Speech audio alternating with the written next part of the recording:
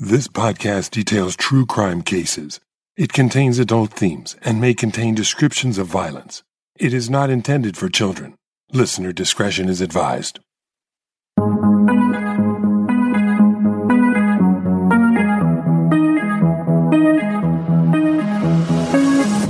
Thank you for joining me for today's episode of Once Upon a Crime. In this series, I detail cases of missing persons who disappeared for months or even years, leaving their loved ones behind searching for answers. When the truth is finally revealed, their families will be shocked to learn how close they were to uncovering the truth all along. In this week's episode, a teenage boy goes missing in 1984. Authorities would quickly decide that he was a runaway, but his family didn't agree and kept searching. 14 years later, his fate would be learned in a shocking and unusual way. This is Chapter 2 of this series, Buried Truth, the disappearance of Christopher Allen Denoyer.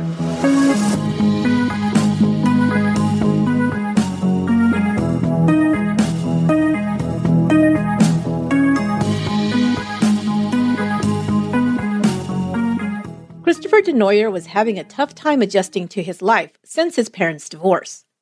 Mike and Dale Denoyer had split up when Chris was still in grade school. By the time he reached his teens, both of his parents had remarried, and for Chris, things took a turn for the worse.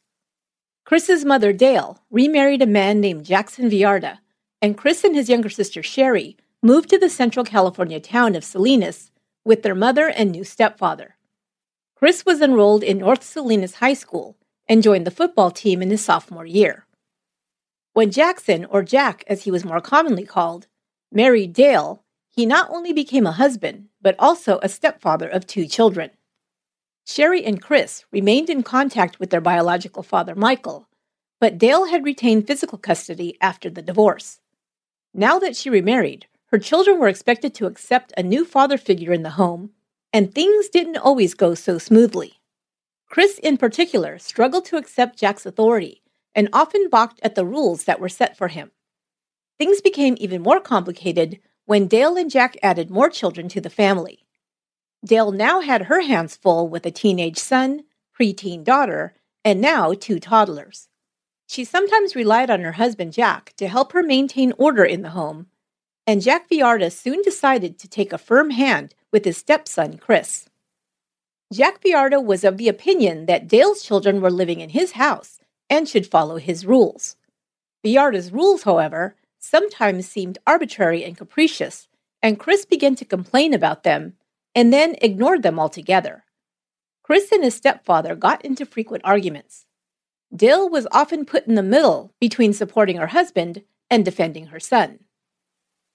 By 1983, Chris Denoyer was a sophomore in high school and was an imposing figure on the football team, standing at 5 foot 10 inches tall and weighing close to 200 pounds.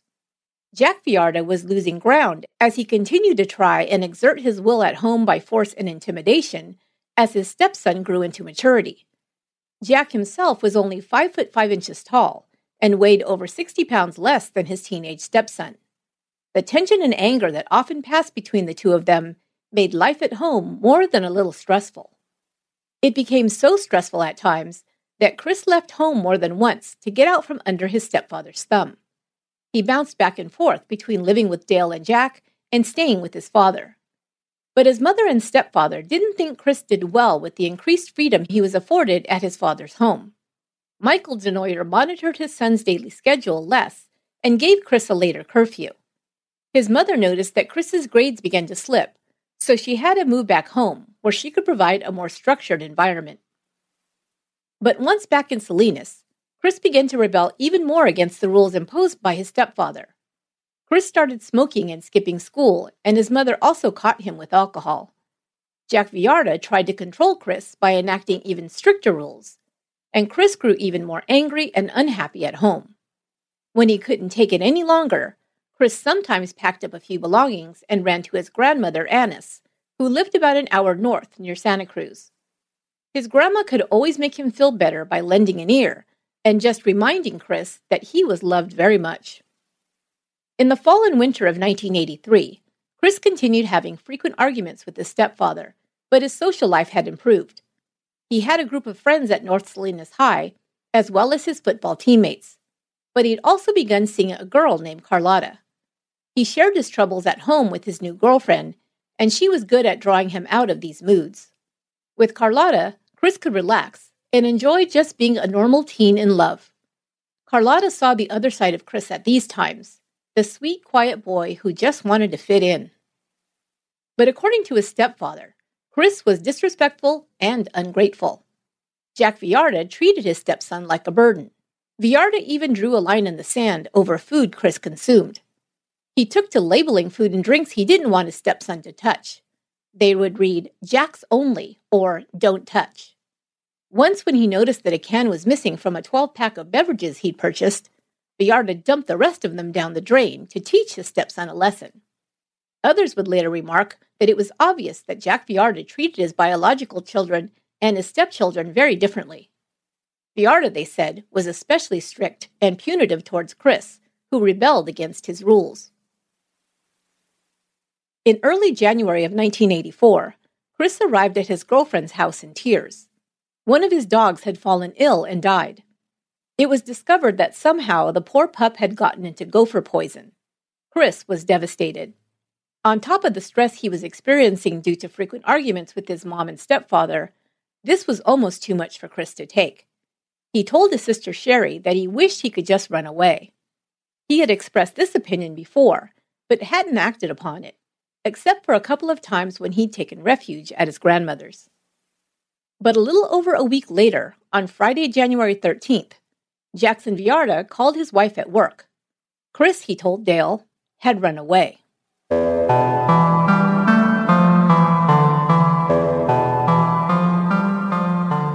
Dale Villarda raced home from work after hearing that her son was gone.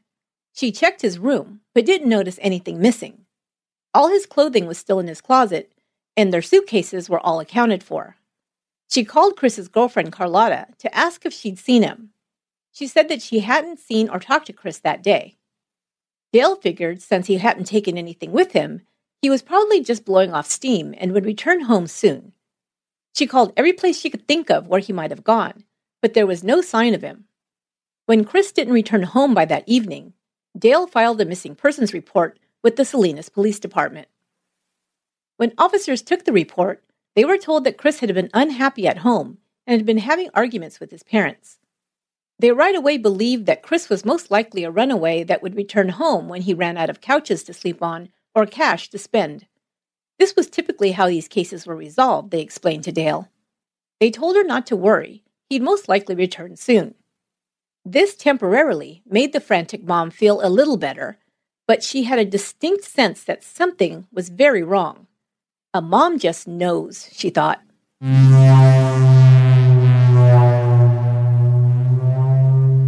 Chris had been missing for 3 days when Dale received a Western Union telegram.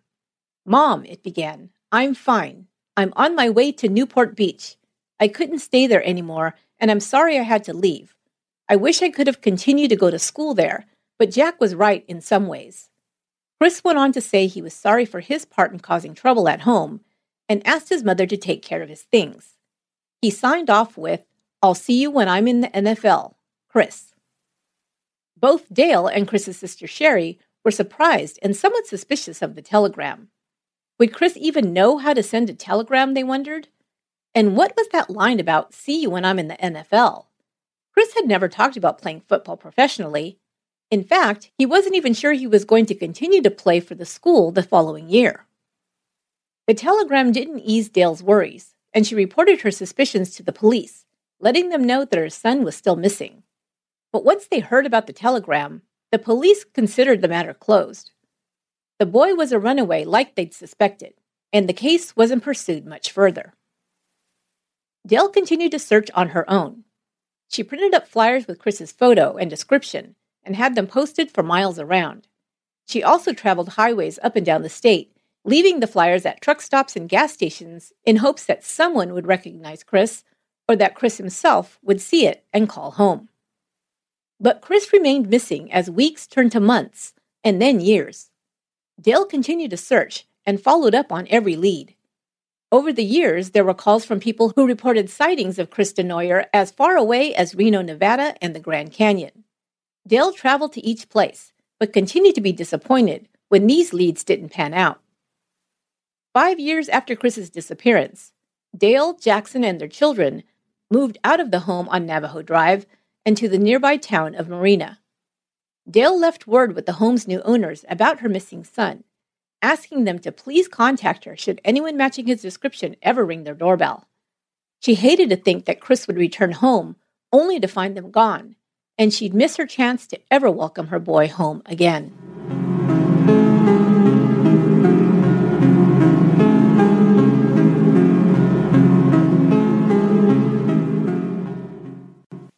By 1998, the Vallarta house had been sold a second time, this time to a young couple, Diana and Eric Carbajal. They purchased the 5-bedroom, 2,200-square-foot house on Navajo Drive in 1995 and set about making it their own.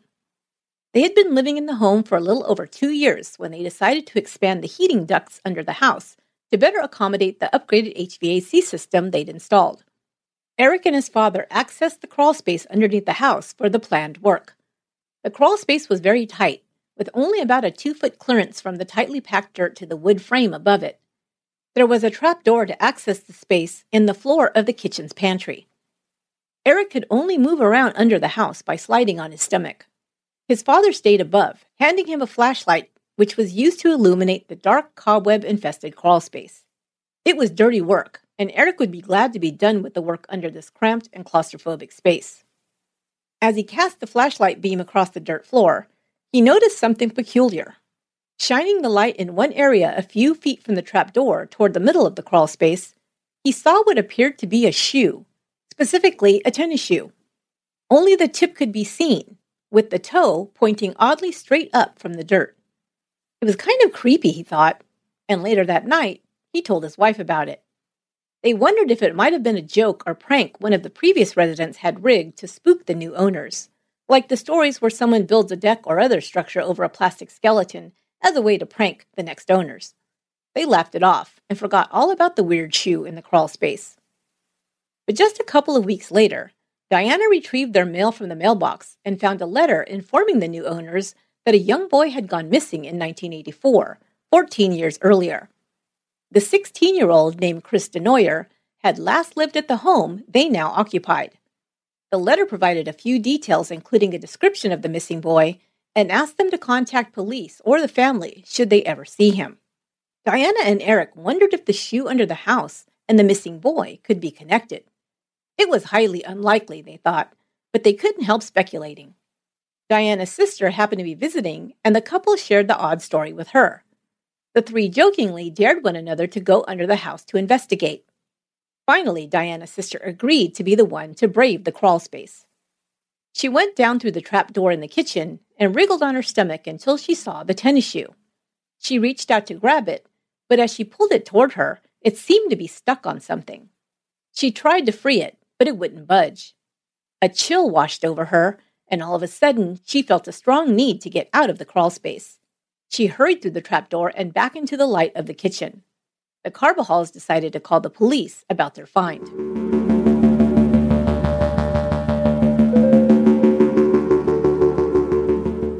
When officers arrived to investigate, the couple told them about the letter regarding the missing boy and what they had discovered under the house. The police at first seemed skeptical, but the homeowners seemed so shaken they decided to check it out. One of the more slightly built officers was given the task of entering the crawl space. He saw the shoe tip right away. He tugged on it and was able to move it toward him, but it wasn't just a shoe he found in his hand, but also a sock was attached. And attached to that, the officer saw what could only be a human bone.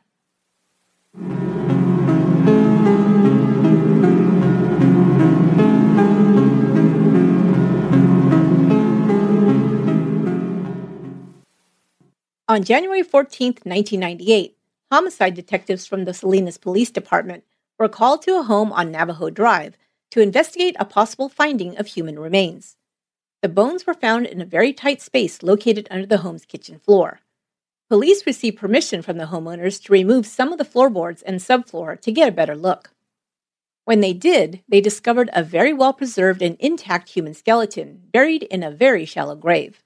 The body appeared to have been fully clothed when it was buried. There were still remnants of tattered and disintegrated clothing, including blue jeans, a t-shirt, socks, and shoes still clinging to the body. Detectives took care to preserve any evidence that might help them discover the identity of the person or their cause of death. They called Dr. Allison Galloway, a forensic anthropologist from the University of Santa Cruz Anthropology Department, to help them retrieve and examine the remains. Dr. Galloway and her team members carefully removed the skeletal remains and sifted through the dirt around it to uncover any evidence left behind. She determined that the skeleton was that of a male and had probably been under the house for quite some time. It had been well preserved in the cool, dry space under the floor. The bones were mostly intact and had not yet begun to disintegrate. Dr. Galloway noted that there was no odor of decay and no soft tissue was left on the body.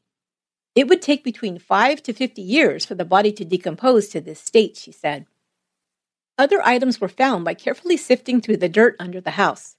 These included a set of keys and a cigarette lighter, and most importantly, a single .38 caliber bullet, its jacket corroded but still intact. The remains were transported to Dr. Galloway's anthropology lab for analysis. She was able to determine that they were those of an adolescent male, approximately 5 foot 10 inches tall. By carefully examining the bones, she was also able to speculate as to the cause of death. 2 bullet holes were found in the side and back of the skull. The placement of these injuries led her to conclude that the victim had died when one of the bullets had entered on the left side of the skull, traveled through the brain, and out of the other side. There was also damage to a couple of the rib bones, which Dr. Galloway said resulted from another bullet being fired into the back. With this piece of evidence, detectives now began investigating the case as a homicide.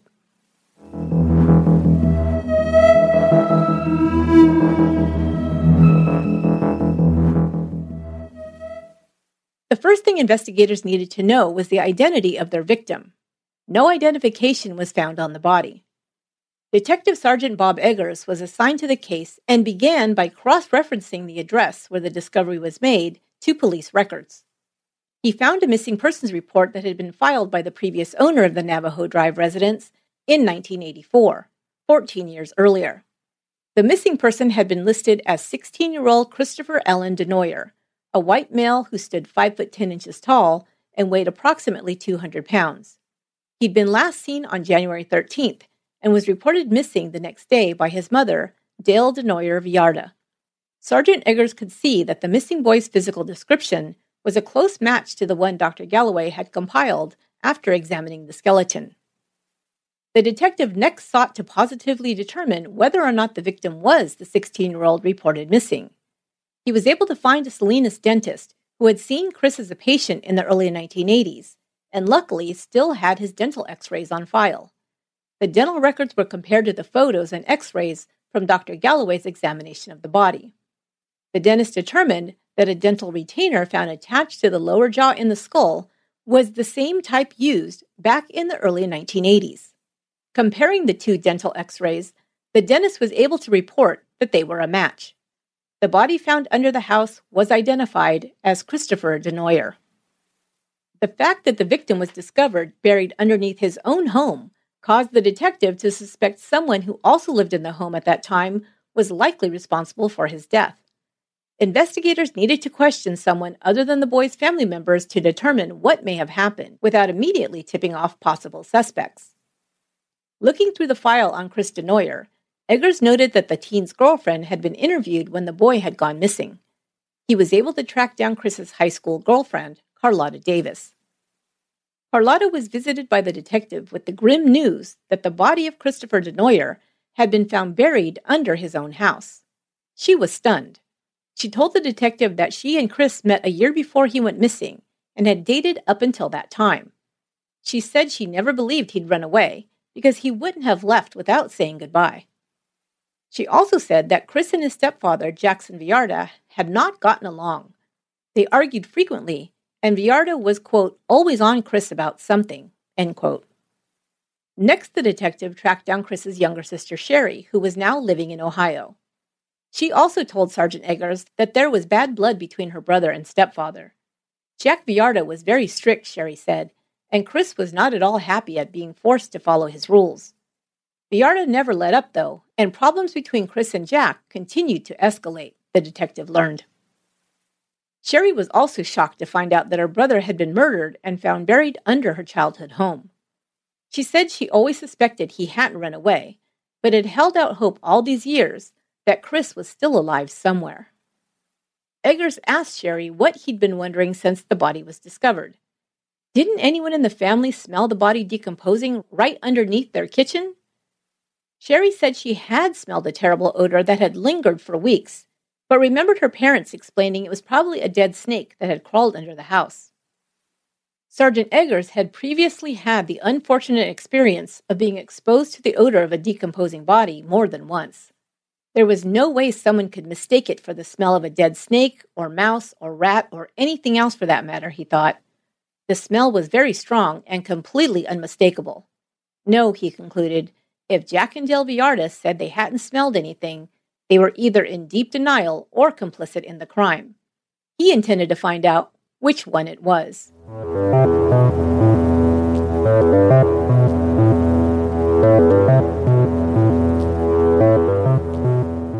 Sergeant Eggers was able to interview Dale Villarda first without her husband present. They were still married and living in Marina, California, just a 10-minute drive from their first home on Navajo Drive, but closer to Monterey Bay. Dale at this time was also pregnant with their fourth child. Dale was questioned about her son, who went missing in 1984. The detective asked her to tell him what she recalled from January 13th of that year. Dale said she'd been at work the day Chris went missing. It was her husband Jackson who had called her to say that Chris had run away. She described searching for her son and then filing the missing persons report. She told him about the telegram she'd received 3 days later and showed it to the detective. One line in the telegram that was purportedly from Chris stood out to the detective. It read, quote, "Jack was right in some ways." Chris had then apologized for his behavior. The detective had learned from witnesses that Chris hated his stepfather, and living with him made the boy so unhappy he'd sometimes threatened to run away. It seemed highly suspect to him that the teen would have offered the opinion after doing so that his stepfather was, quote, right. Now Eggers had to inform Chris's mother that her son was dead, and his body had been buried right under the home she had occupied for 5 years after his disappearance. Dale was stunned and devastated. She had long suspected that her son was no longer alive, but hadn't allowed herself to give up hope that he'd one day return. Now she was forced to face the fact that she would never see her child again. After composing herself, Dale told Eggers she had long suspected the telegram was a fake. She and her daughter had agreed that the wording of it didn't sound like Chris. She also didn't think her son would have known how to send a telegram. Dale believed that he would have just called her if he had been able to do so. She also shared that it never rang true that he'd left without taking any of his most prized possessions, his boombox, his music, and a box of personal letters. All of these items were things he took without fail any time he left home for any length of time. After meeting with Chris's mother, Eggers didn't think she was a viable suspect. One thing he'd been thinking about through all of these interviews was the place where Chris had been buried. It had been a very tight squeeze, and he wondered who could have fit down there with enough room to dig a grave and bury a body in such a short amount of time. It had only been a few hours from the last time Chris was known to be alive, and when Dale returned home to discover him missing. The detective discovered that in January of 1984, Dale Villarda had been pregnant. It was very unlikely that she would have been able to fit in the crawl space to bury the body. In addition, Eggers could see that she had been genuinely shocked and saddened to learn that her son was no longer alive. He asked Dale about her son's relationship with his stepfather, and she admitted that they had not liked each other at all. Then she was asked if there had been guns in the home. Dale said that her husband Jackson was a gun owner and had kept at least one weapon in the house since she could remember. The next stop investigators would make would be to talk to Jackson Villarda himself.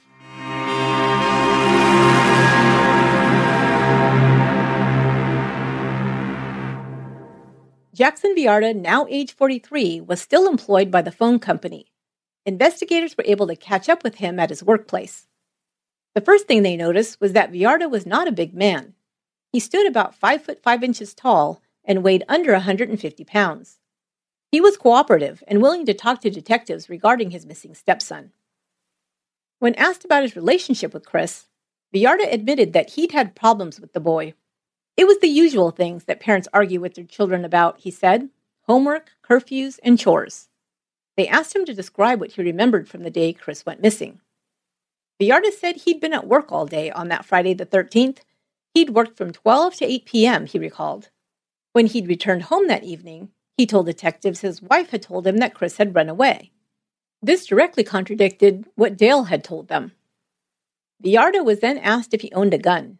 Yes, he said, he owned two, a .22 caliber rifle and a .38 caliber revolver. Villarda was then informed that his stepson had been found buried under his former residence in Salinas, and that he'd been shot. Eggers described Villarda as remarkably calm upon hearing the news. He was then informed that he was being investigated as a suspect. Still, Eggers said, there was no reaction. When asked about the smell under the house that his wife and daughter had reported, Villarda said he didn't recall such a smell. They obtained a search warrant for the Villarda home, which was served not long after they first interviewed their suspect. Among other items, police collected guns from the home, including a Colt Python .357 caliber revolver. Ballistics tests would be conducted to determine if the bullet found with the body had been fired from this weapon. Records from 1984 were also collected from Villarda's home. It would appear that Villarda threw nothing away. Letters, bills, bank statements, and even phone bills from 1984 were found filed among Villarda's papers. In his records from January of 1984, a charge was discovered for a Western Union telegram that was ordered from and billed to Villarda's home phone account. On February 6, 1999, Jackson Villarda was arrested on suspicion of murder and held on $1 million bail. He was booked into the Monterey County Jail. He would plead not guilty to the charges. His arrest occurred just 11 days after his stepson's remains were found buried under the family home, and 15 years after Chris Denoyer was reported missing.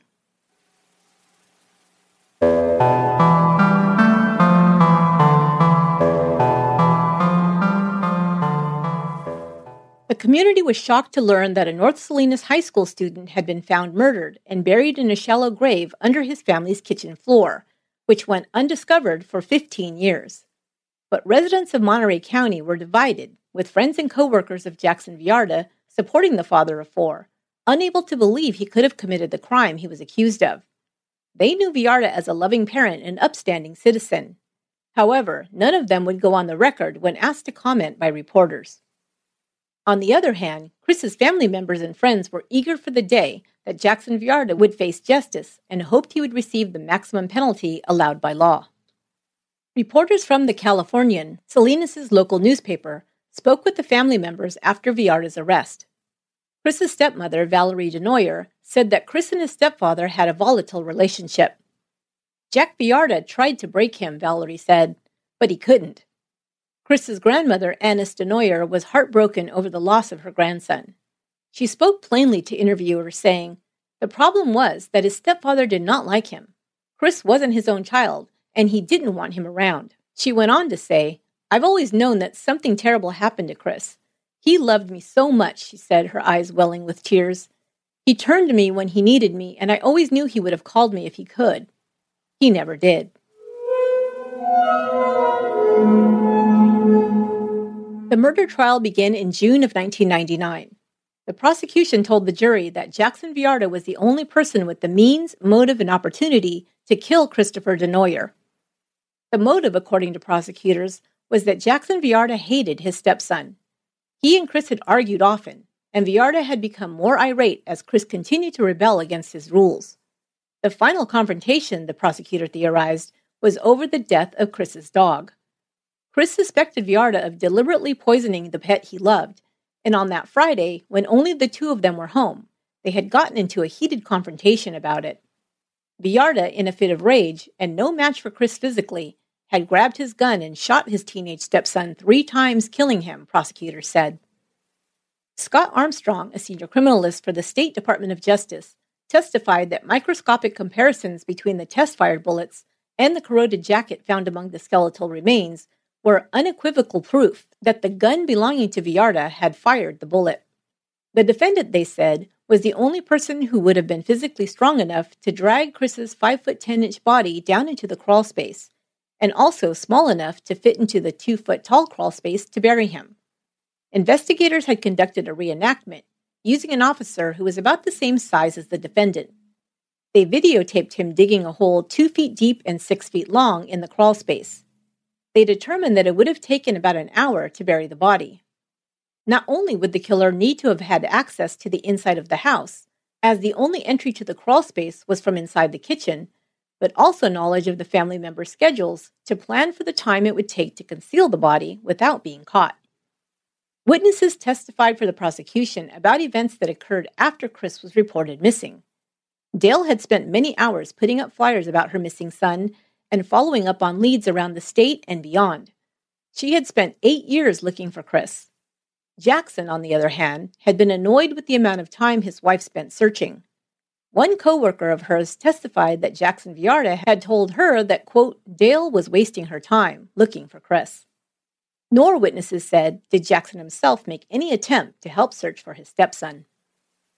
Chris's sister Sherry testified about the foul smell that lingered in their house for weeks in early 1984. When she and her mother complained about it, Sherry said her stepfather claimed he didn't smell anything. Prosecutors also provided evidence to the jury that Villarda had shredded or burned some documents after the body was discovered, and he became aware that he was being investigated. Finally, they presented the evidence that Jackson Villarda himself had been the one who sent the Western Union telegram to convince everyone that Chris had run away. Villarda's defense attorney told the jury that Chris Denoyer, quote, ran with a fast crowd, and any one of his associates might have killed him and hidden the body. Chris, the defense insisted, had run away and had sent the telegram.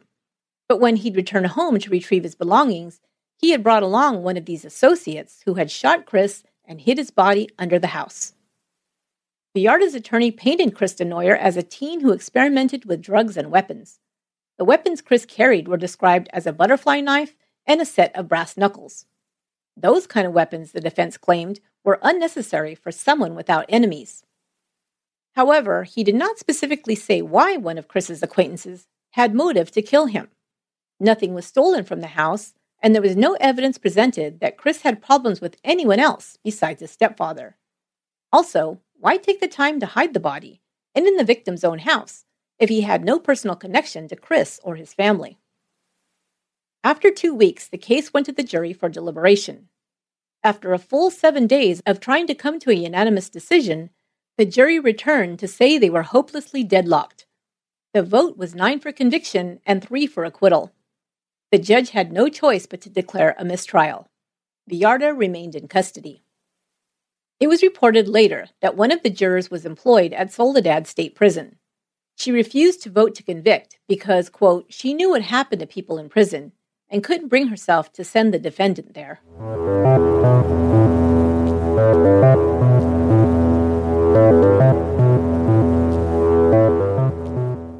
A year after Jackson Villarda was arrested for the murder of his stepson, his second trial began. This time, the proceedings would last just 1 week. The prosecution planned to call fewer witnesses while essentially presenting the same evidence as they had in the first trial. Exactly 1 week after it began, Jackson Villarda was found guilty of second-degree murder, with an enhancement added on for using a gun during the commission of a felony. The second-degree conviction carried a sentence of 15 years to life. Villarda was ultimately given a sentence of 17 years to life with the added enhancement. The prosecutor had sought a conviction for first-degree murder, but was content with the conviction for second degree. It would have been difficult to prove that the crime had been premeditated after so many years, he said after the verdict. We don't have a lot of facts about how events unfolded the day Chris was killed, he conceded. When asked for his reaction to the verdict, Chris's father, Mike Denoyer, sounded relieved as he said, "It's finally over. We looked for Chris for 15 years. Deputy District Attorney Berkeley Brannon also expressed relief. It almost worked, he said, of Villarda's efforts to cover up the crime. If he had just dug the hole a little deeper, it would have never been discovered. Chris's former girlfriend said, "I'm just glad it's over and a jury finally saw the truth." Dale Villarda filed for divorce from her husband shortly after giving birth to their fourth child, a girl.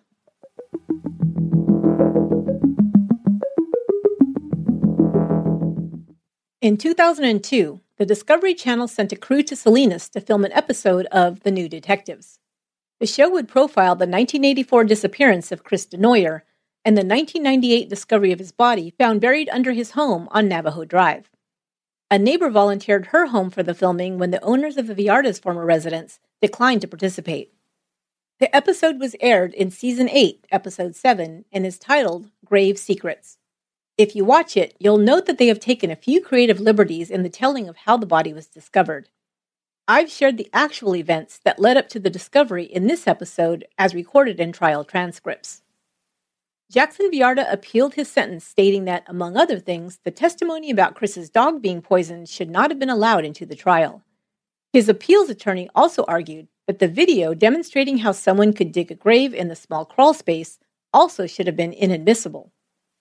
The 6th District Court of Appeals rejected these arguments and upheld Villarda's sentence. They ruled that there was sufficient evidence that Villarda had poisoned the dog to allow this testimony in. It was also ruled that the demonstration presented by the prosecution was relevant to point to the killer as someone who had access to the house and knowledge of its residents' schedules. Villarda first became eligible for a parole suitability hearing in 2008. He came before the board in 2009, but was denied. He will be given another chance to convince the parole board of his suitability sometime this year.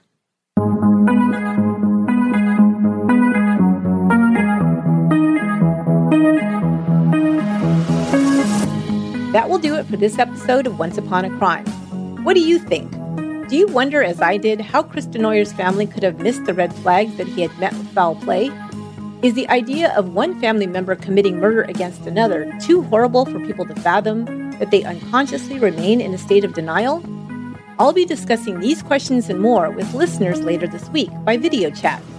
You can join us by following the Once Upon a Crime page on Facebook to get access and information on when we'll go live. You can now send and receive texts from Once Upon a Crime if you opt in by texting OUAC to 408-676-1770. That's the letters OUAC to 408-676-1770. Text messaging is provided by Text Sanity. Once Upon a Crime is written, produced, and edited by me, Esther Ludlow. Our administrative research and production assistant is Lorena Garcia.